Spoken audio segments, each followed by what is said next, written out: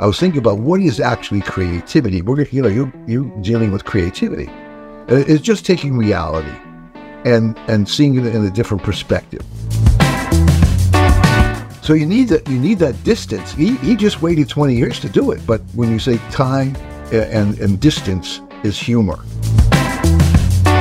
so that people wouldn't, stop, making fun of me. So I changed it to Raymond. Raymond, I got on the air and I forgot it. And so I looked at the camera and I said, I forgot my name, but here's the news.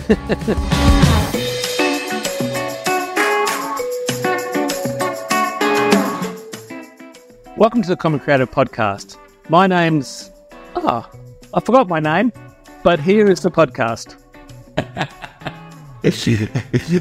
My name's Chris Meredith, and we're on a mission to lift the lid on creativity through the lens of ideas, stories, and visual cognition.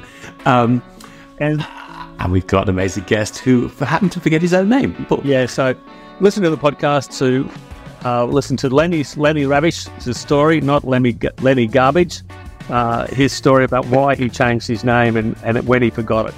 So Lenny is 87-year-old presenter, teacher, trainer, stand-up comedian, very funny man, author. He got up this morning at 1 a.m. to do the interview. In fact, he didn't get up, he was still up. He doesn't go to bed normally until about 2, sleeps to about midday. Incredibly entertaining interview and insightful, Chris. I think Paul and I are both kind of beaming with the wonderful humour, the jokes he told, but behind every joke, a very serious message. And I think for me, it's all about learning how powerful humour and optimism can be. Let's get him in. Yeah, let's get him straight in. Lenny Ravich, welcome to the Common Creative Podcast. Thank you very much. I'm glad to be here. Great to have you on the show. Thanks so much for joining us. Thank you, Chris. Thank you, Paul. Lenny, can you just give us a very quick potted history about how you got to be where you are now at 87 and still working? I'm afraid I can't do it I'll try to do it in a brief way, but I noticed that when I was in the 6th grade, I was 11 years old, I just needed an audience. I didn't care what. Just give me an audience. And then I went to Emerson College when I graduated high school, which was a theater school and broadcasting. And then I went to New York to become a Shakespearean actor.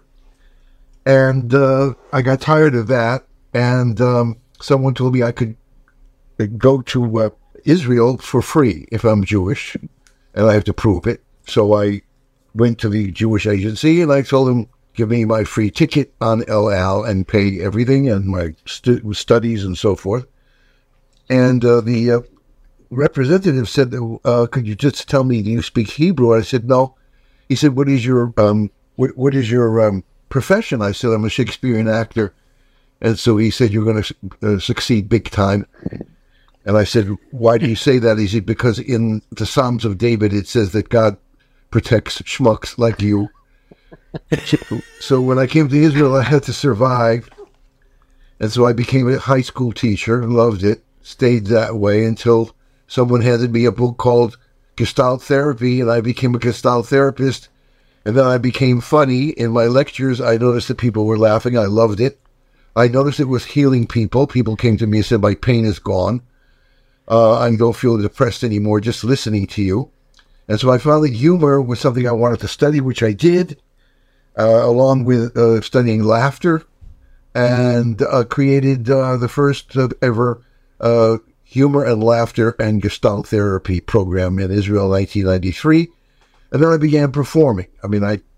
That's what I really wanted to do since the 6th grade, and the good Lord gave it to me when I was in 57. So, that's fine. I can wait. So that's what I'm doing today. I'm doing workshops on humor, laughter, in therapy, and also performing. I have a one-man show that's been running for about 30 years. People can't get tired of it. What? And not only that, but this generation goes away, another generation comes. I hate to think that. What's the show called, Lenny? It's called Dance Life, Don't Drag It. Right. Now, that's a quote from your book. I think you said that basically... Yeah. Well, I think in the book you said something along the lines of being healthy just makes dying slower. Yeah, well, now what I tell people is that I feel like I did when I was 50, only slower. So, Lenny, you've written an amazing book called Everlasting Optimism, which I devoured, and you and I have spoken about it before, and I found so many things in there that I want to talk to you about. But I think the first one that came up, and we had a discussion about this, was your saying, "Easier done than said." Can you tell us the story about that? Yeah, that's when I was in Singapore doing my very first humor and laughter workshop there. Avi got in touch with me after reading the book and said that Singapore people are the most unhappy in Asia, even though they're the richest. Can you come here and do something about it? And so we were working at the hotels and the hospitals and so forth, and the newspapers came to interview me, and I started to talk, and everything I said, the interviewer said, "Oh, well, that's easier said than done." And so I told Avi, actually, it's not easier said than done. It's easier done than said. I mean, just do it. I mean, what is everything all about? You do it. You don't talk about it. So it's easier done than said. It's fantastic. I love it. I use that now. I know that Avi's got it as a poster on his wall. So it's fantastic. Yeah.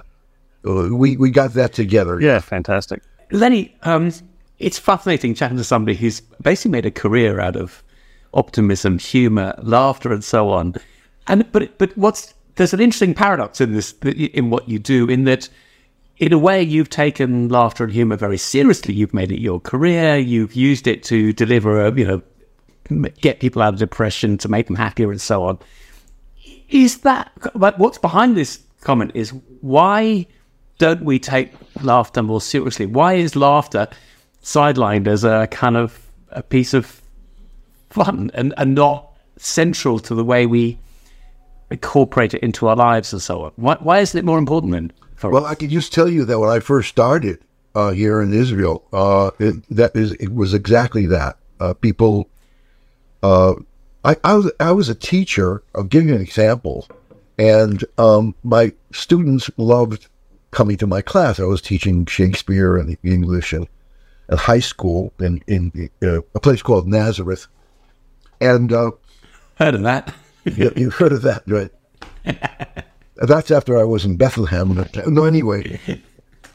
So the principal called me to his office, and he said, "I wanted to read a letter to you from the parents." This is a parents' committee, and they said that a clown should be in the circus and not with my child, because in Israel you have a matriculation examination. It's very difficult, and get a serious teacher. And so he said, "I'm going to have to fire you, because they want me to fire you because you're too funny and the kids are enjoying themselves too much. And you're not supposed to do that. You're not supposed to enjoy yourself.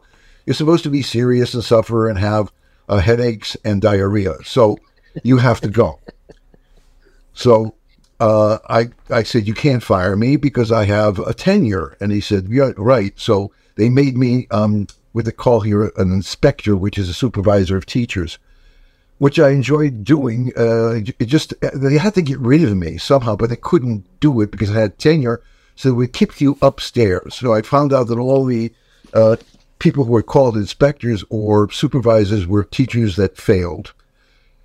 People who can't teach, and people who can't teach become supervisors. So that's right. But that enabled me, by the way. I just wanted to tell you that enabled me to do what I wanted to do, really. Because they gave me what is called a half of a job, which means 3 days a week, which I could do 3 days other things like workshops, perform, teach theater, and I loved it until I didn't. I mean, that's been my wife doesn't understand. I've been married 57 years. She doesn't understand. People ask me, what is the secret of the 57 years? I mean, how do you do that? And I said, it's from the most amazing emotion in the world, fear. She's afraid to be alone, and I'm afraid of her. And I really believe that a man who's not afraid of his wife is not a real man. So what happened was I got on pension. And when I got to pension, At the age of 60, I said, well, now is the time. I'm getting this pension to do something more in a serious way, to take humor more seriously and to teach people that you change your perspective. You don't change reality, but you see something and you know how to take it and make it into something funny. It's pure art. It's pure creativity. I give them an example of a bullfight where the bullfighter is with a cape, and he explains to his son that when a bull comes at you, don't put the cape in front of you. Put it to the side. It then gives you a chance to change your response to things. And it's really life-saving. You know, when you say that people don't take humor serious, humor saved my life. Humor saved my marriage. I don't think I could have gotten to this age if I took anything seriously. And I notice when I do take things seriously, it has an awful effect on my body and my blood pressure and everything else. Just make it funny. Find something. So I perform in front of people, and I tell them I'm 87 years old, and I'll tell you what it feels like. Just watch an action movie, and you'll see that the hero in the end gets a bullet wound in his stomach and a bullet wound in his shoulder, and he's got a knife sticking out of his chest, but he's got to make it to the burning house to save his wife. And this is me at 3 o'clock in the morning on the way to the toilet. So you take things that other people say, wow, this is heavy, I can't handle this. And you take it and make it light, and you handle it. Even the way I walk today is, it's not easy, and you just have to see the humor in it. See the humor in getting older, the humor in what's going on in my country. You watch television. As a matter of fact, my wife and I watch the news only because it's a time that we can be together. We're not all day long. She's busy, I'm busy. So we sit and we watch the news, which is terrible. It's a terrible idea. But what I do is everything that comes on, I show her the humor in it. And my whole purpose in being with my wife together is to get her to laugh, because she goes really off the rails. And oh my God, she's driving the car. What kind of roads are these and everything? So I go into, well, let's just imagine that these roads were meant for camels and donkeys. And there's a donkey over here, and we're the camel, and he's going to let us go. And then she's driving, and she was just in a moment before that hysterical, and then she starts to laugh, and everything breaks up. Everything is new again. Everything looks brighter. Your tension goes.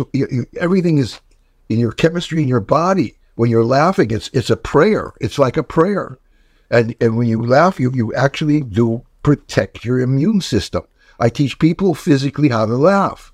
I have a stand-up show that I did last week, and there were other comics who were young, and I said to the audience, I'm going to ask you to please participate with me in a program that will lighten you up so that you can accept these comics in a much better way. It'll make you feel good.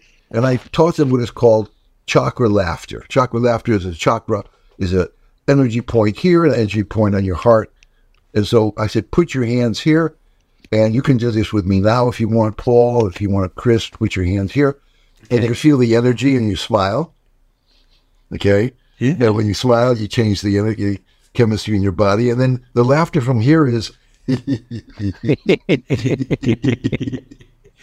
If anyone's listening to this and not seeing it, Paul, Lenny, and I have our hands around our throats. Now put your hand on your chest, and they feel the energy here. And the laughter from here is...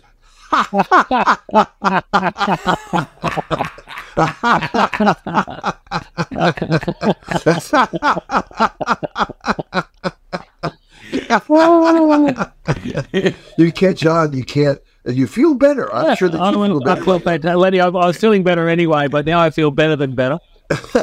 Lenny, just to go back to, you mentioned that analogy of the bullfight, and you say it very clearly in your book that when negativity comes charging at you, put the red cape to one side, take a deep breath, smile, and watch what happens.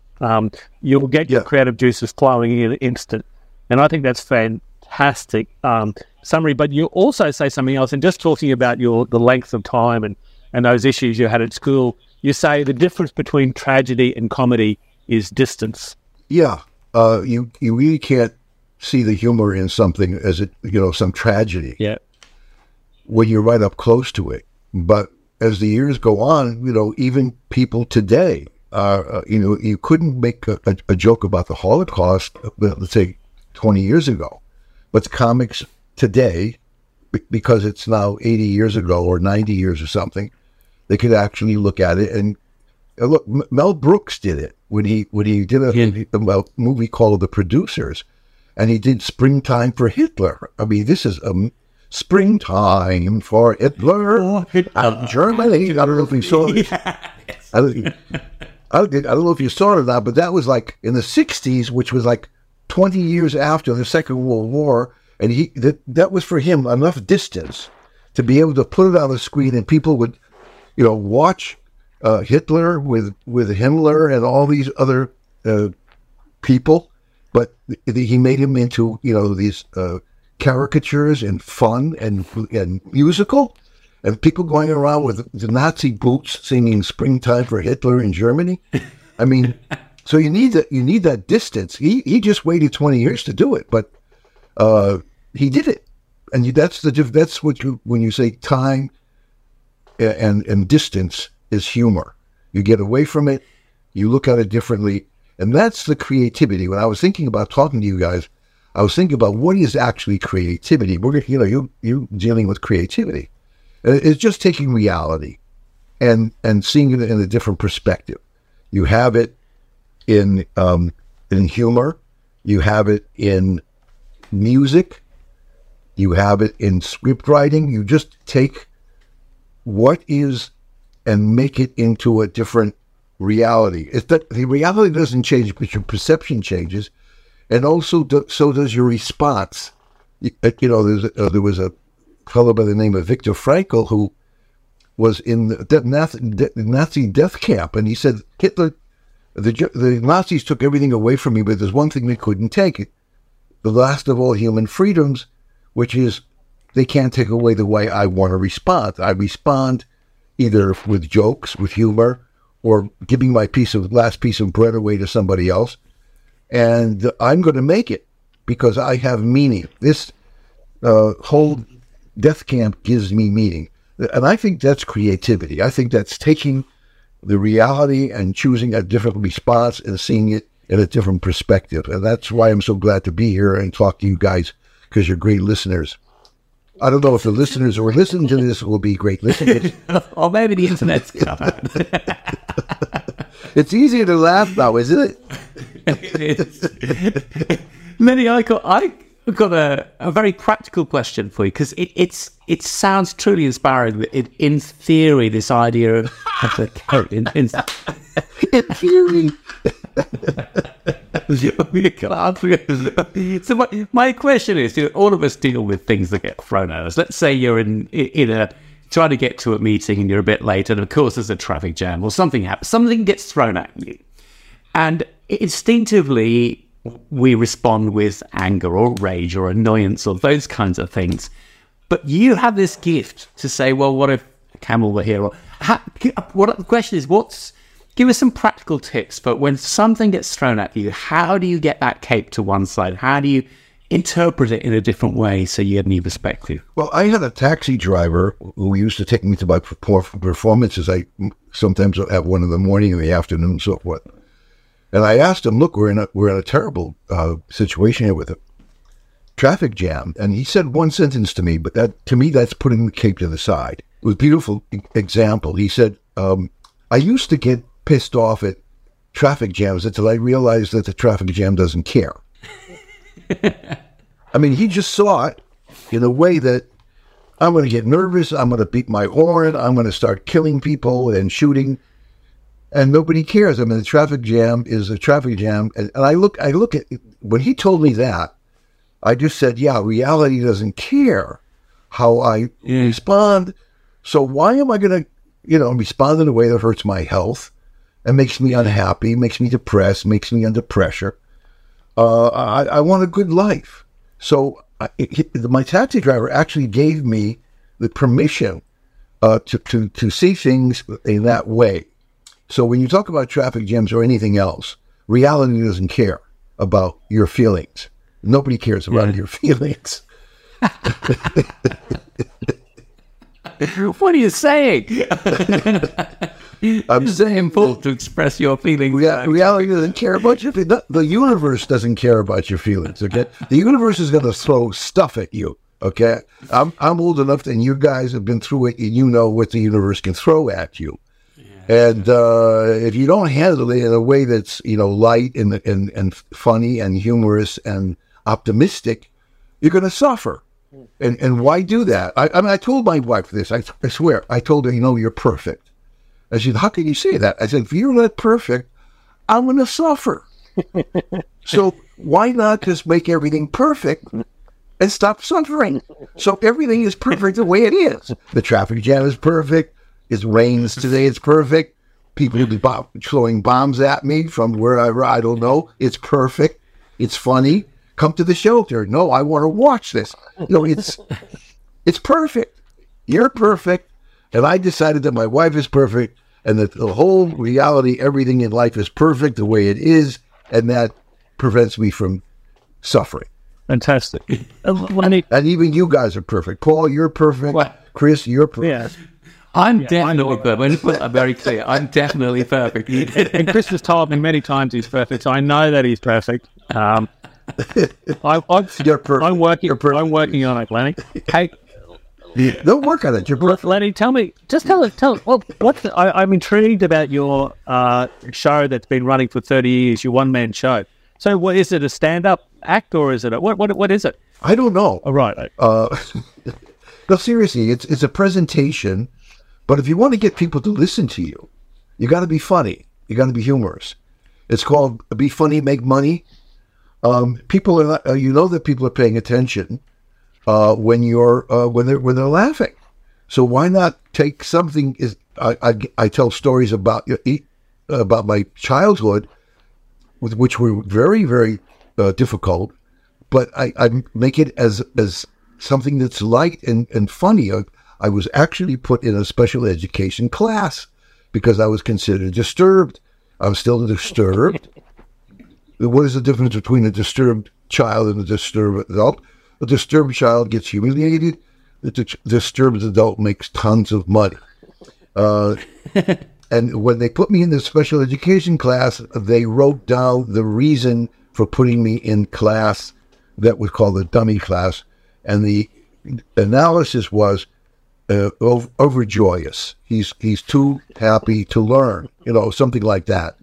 And and it gives people a message, but at the same time, they're laughing, they're having a good time. It's almost like a stand-up. I mean, there's laugh after laugh after laugh, but there's message after message after message.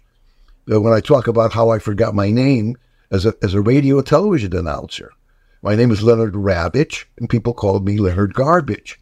So I had to change the name so that people wouldn't, stop, making fun of me. So I changed it to Raymond, Leonard Raymond. I got on the air and I forgot it. And so I looked at the camera and I said, I forgot my name, but here's the new.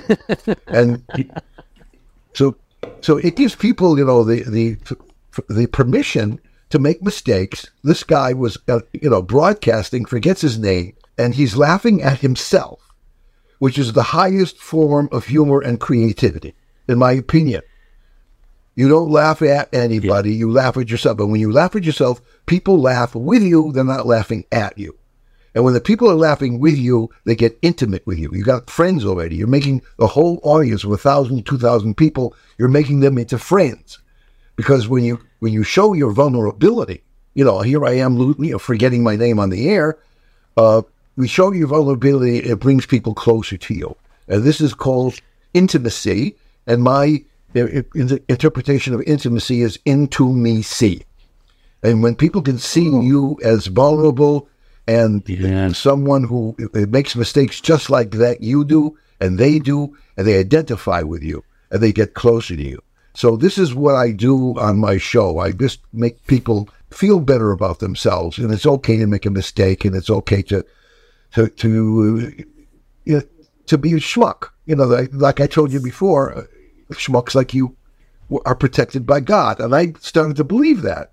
So I'm a schmuck and I'm protected. So that's a high form. It's a very high form of humor.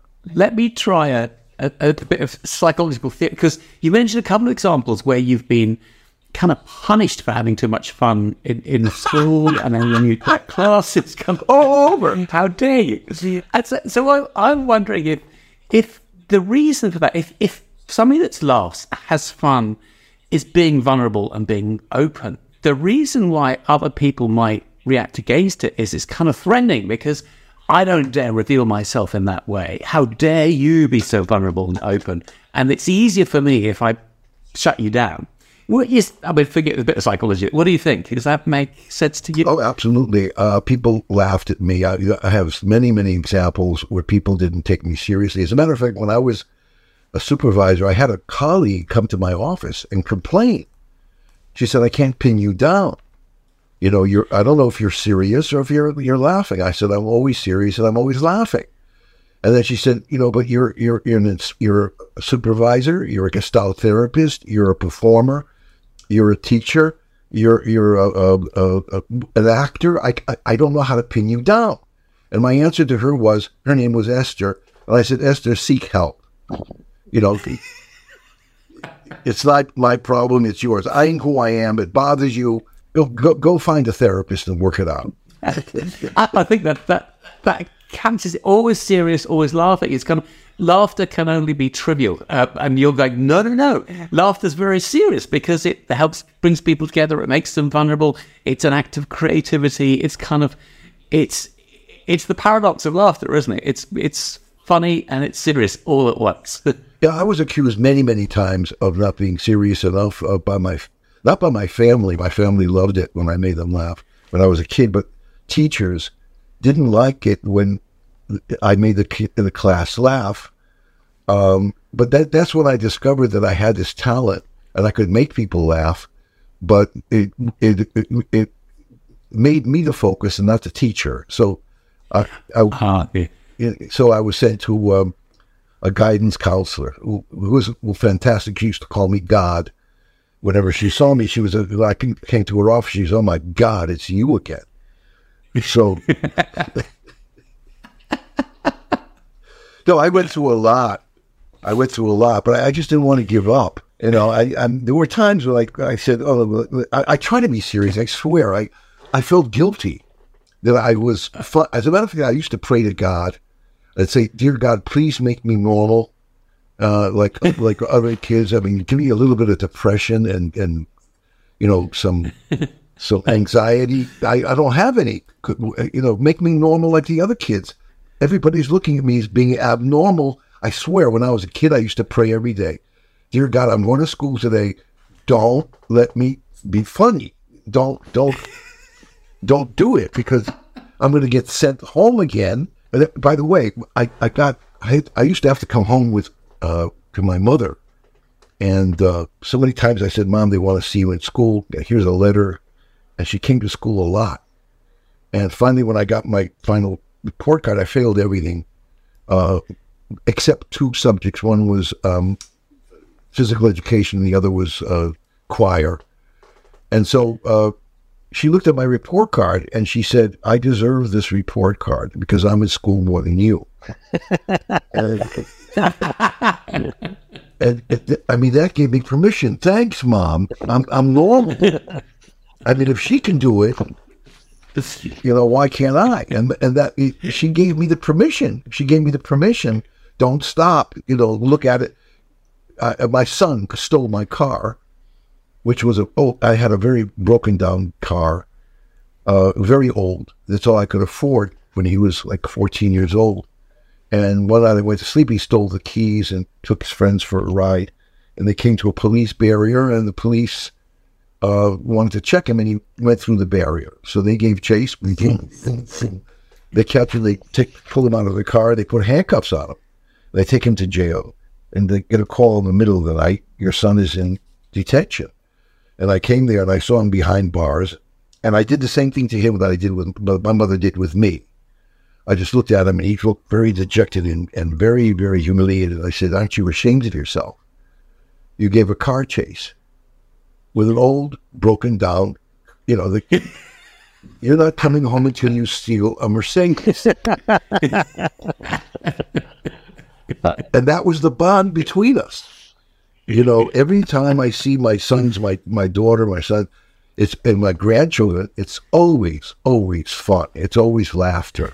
I mean, that keeps us together. That bonds us. I mean, amazing. Hey, Lenny, we're unfortunately we're coming to the end. We're running out of time.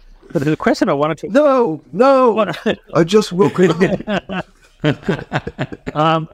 In your book, I just wanted to ask you one more question around creativity. You said that there's this thing that Gestalt therapy calls creative adjustment. You said some people call it lying and cheating. And you have a story about when you're a student, doing the stuff that you wanted to do out the back of the classroom. But I'm just interested in that idea about your take on creative adjustment. I was going for a master's degree, and I was in Birmingham, Alabama, and now you have to have a license. In order to get the license, you have to study physics and chemistry and biology. So why? Because the Russians sent Sputniks to the moon, which means that they have more hard subjects, mathematics and stuff like that, in their curriculum. So we want Lenny Ravich to help us get to the moon. So I had to study physics, which I swear on, I didn't understand a thing. I mean, what is a Newton? What is a unit? I didn't understand. I tried. You know, I even went to the laboratory and put a ball, in Western bounds, and I had to write down. What happened was I showed up at the final test. There were 120 people in class, and I didn't know anything. And I looked over at this guy sitting next to me, and this is creative adjustment, and it's also luck. I see this guy chewing a toothpick, and he's got this straight blonde hair. He's gorgeous. And I said to him, "Excuse me." He said, "What?" I said, "Before the test starts, are you a Christian?" He said, "Yeah, why?" I said, "I'm Jewish." He said, "Oh, okay." I said, No, wait. I understand Christians are supposed to help their fellow man. Is this true?" He said, "Yeah, why?" I said, "Help me. I got to get out of here with a 6 out of 10. I don't want to be, I know you can give me a 10 and I'll be a genius. I don't want that. I just want to get a 6 so that I can get my license." He said, "No problem." So that's called creative adjustment. That's why I said some people call it cheating. I cheated. But that's creative adjustment. Are you a Christian? I mean, what else are you going to do? This also happened to me when I went to a Baptist university for my master's degree. They told me I couldn't go there because I had a 79 points on my average, and you needed an 82. And so I said, "I want to see the president of the university." And they looked at me like I was a little bit off, and they said, "Okay." I went to see the president, and I said, and he takes my file, and he looks at it. He says, "You can't study here. You don't have the points." I said, "How much do I need?" He said, 82. I said, "I got a 79. He said, "It won't work." I said, I understand this is a Christian college. It's Baptist." And he said, "Yeah, now this is creative adjustment." And I didn't know it was coming. I didn't know I was going to say this, okay? I just know that I'm going to study there. How do you do that? You create and you adjust. You adjust to the situation. And I said, if Jesus Christ was sitting where you are right now, would he accept me? And I got accepted. That's creative adjustment. Some people call it cheating. That's how I got through life. That's it. Creative adjustment. And I love Christians. I'll tell you that. I love them. I bet you do. You know how to play the tune. I don't like Jews so much, but Christians, I love them. I say, religion and politics. So we're starting to get into dangerous ground here. Lenny, I just want to say thank you, not only for joining us, but for joining us at 1 a.m. your time. So absolutely fantastic. But I know that you do like to sleep late, so hopefully it wasn't too much of an imposition for you. So look, it's been absolutely fantastic, and my jaw is hurting from laughing. So you should always have pain like that, always. I wish you pain. I bless you with pain on your cheeks. Thank you. I'm going to go and take up bullfighting now. I think that's my my next. I need a red cape so that I can handle anything that's thrown at me. It's been brilliant chatting to you, Lenny. Thank you. You've lifted my spirits and given me insights about creativity and humour and the world. Fantastic. Thank you so much for inviting me. Right. Thank you so much. Thanks, Lenny. Well, Chris, wow, that was certainly worth staying up until 1. In fact, we didn't stay up, he did. It was worth Lenny staying up till 1 o'clock for us. It was very kind of. I loved it. I love this. What a perspective on life. Everything is perfect. If you're in a traffic jam, it's a perfect traffic jam. If you're being interviewed at 1 a.m. on a podcast, it's perfect. What an outlook to have on life. What a wonderful way of seeing things and sidestepping or reframing the negative stuff that gets thrown at us. And how that's what he said about creativity. That was the big learning. Creativity is this ability to see things from a different perspective, and big, powerful lesson for us. Yeah, look, that whole thing about humour, something that you and I both use in our speaking, Chris. But I got to say that he's given me permission to maybe use it a bit more, and to lie and cheat as well, which is that's a bit of creative adjustment. Like bit like I would never lie or cheat. I just want to be honest. That's right. We always like to have our accountants to be creative. The tax office not so much. But anyway, look, please, I can highly recommend Lenny's book, Everlasting Optimism. It's a quick, easy read, full of great laughs and stories and great insights into creative adjustment and other forms of creativity. So please have a read if you're a reader, and tune in next week. And give us a review. If you'd like to pop some notes in the comments at the bottom of the podcast, we'd love to hear your best joke. That's the top thing we'd like to hear from you. But also give us a rating, hopefully a 5 out of 5 rating. And tell your friends, particularly about this session, this show, because it's been so entertaining as well as so insightful. Tell your friends about Lenny Ravich and the Common Creative Podcast. Cheers. See you next week. See you next week.